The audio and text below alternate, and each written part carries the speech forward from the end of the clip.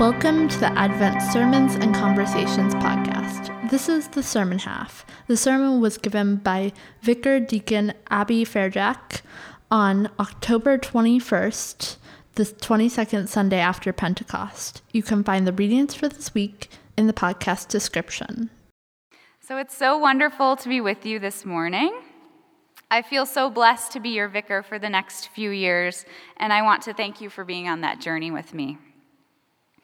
And as we begin that journey together, I think there's something important you should know about me. I am a planner. So I enjoy spending time looking at my calendar and thinking logistically and methodically through what needs to be done in order for the items on said calendar to happen.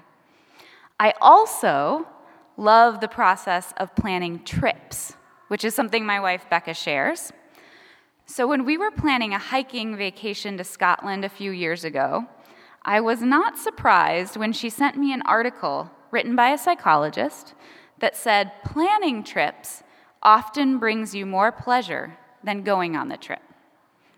Sounded about right to me, because no matter how well you plan a trip, there's always going to be hiccups. And over the course of this last year, my love of planning has been taken to a new level when we are getting ready for our son Harry to arrive. Pregnancy, birth, planning, parenting, those are topics that endless books, articles, and blogs exist in order to help you plan and prepare for. But God knows nothing can help you prepare for the adventure that is parenting, as I have discovered. In today's gospel, we encounter two disciples who are focused on planning for the future and securing their spot of honor in it. They had probably spent months and years thinking about what this new kingdom that Jesus promises would be like. A kingdom where they would be free from oppression, a kingdom where the good people would finally be in power. They had left everything: family, friends, communities, jobs. They had left all of this and so much more to follow Jesus. And all that they had given up would finally be rewarded, and soon. The problem with making plans is that often reality doesn't live up to those carefully laid plans. A lesson James and John learn when Jesus informs them that their plans are not God's. Jesus and his disciples had been on a journey toward Jerusalem, and they're almost there. The disciples expect Jesus to fulfill their notion of a Messiah who would come to restore the kingdom of Israel, a new King David to reign in justice and power. And now they're nearing Jerusalem, the seat of that power. James and John begin with a bold statement and request. Jesus, we want you to do for us what we ask of you. When you come into your glory, we want to be your number 2 and 3. Perhaps between the two of them, they had been mulling over the details of governance in Jesus' new kingdom.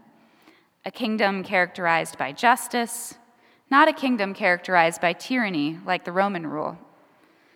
The problem, you see, is that they were expecting something expected, something that fit into the power dynamics and political structures with which they were familiar.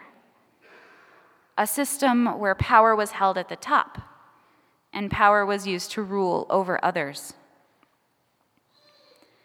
Jesus has a different kind of power and honor in mind. He flips the expected on its head. He tells them that in this community, in the community that follows Jesus, operations are nothing like they had planned. Honor is found in serving. And not just serving, but being a slave. The lowliest social position. A slave, this is where honor is found. Now, the radical and shocking nature of this statement might be a bit hard for us to truly understand. We live in a culture, and particularly a church and religious culture, where service is lifted up as a good and worthy thing. But Jesus says this, and the disciples are hearing this in a context in which honor and shame were everything, and being a slave was deeply shameful. And politically, the servitude of Israel to Rome was deeply shameful. So the disciples hoped for a restoration of honor in Jesus' rule. So for Jesus to say that greatness and honor are found in service, being a slave to all, he is completely reversing the familiar system of power. Not at all what James and John had expected. Though our cultural context is different, don't we also live in a time and place where making a lot of money or having a fancy title or being famous or holding the majority in Congress makes us big shots? And if we're really honest with ourselves, don't all of us, in some way, long for the day when the people or the parts of us that are diminished or oppressed will have that very earthly public honor and power? While we are, of course, called to address the unjust systems of this world, and we are certainly called to strive to make them more just, fundamentally, Jesus tells us that our value isn't found in what we do or how the world views us. Power is found in powerlessness, and freedom is found in service. Martin Luther wrote about this in his work, The Freedom of the Christian. His frame for that piece of writing is the following: a Christian is Lord of all, completely free of everything. And a Christian is a servant, completely attentive to the needs of all. In the kingdom of God, we are freed from the bounds and bonds of what we expect. We are free to be servants to all. James and John didn't understand that their request to be at Jesus' right and left in glory was actually a request to take the place of the two bandits hanging on their own crosses.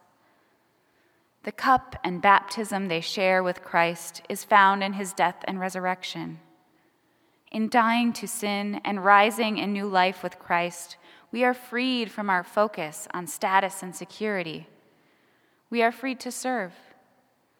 Who we are is not defined by what society says about us, a social group, a political power structure, our ability to be a good person, or our financially secure future, but by how we are in community together, how we live in relationship with one another. If we actually trusted in this, what might we be set free to do? With what marginalized and oppressed people might we stand? What risks to our status, our power, our wealth, our security would we take for the sake of loving and serving our neighbors here and now? How might Jesus be calling us beyond the status quo of the expected to the radically unexpected? How might we be able to walk alongside Jesus like James and John? In the next few years I get to spend with you, I am excited to discover where God is calling this community to service. May Christ guide your path and our paths together. Amen. Thank you for listening. You can find us online at adventnyc.org. Our services are 9 a.m. and 11 a.m. in English and 12:30 p.m. in Spanish at 93rd and Broadway.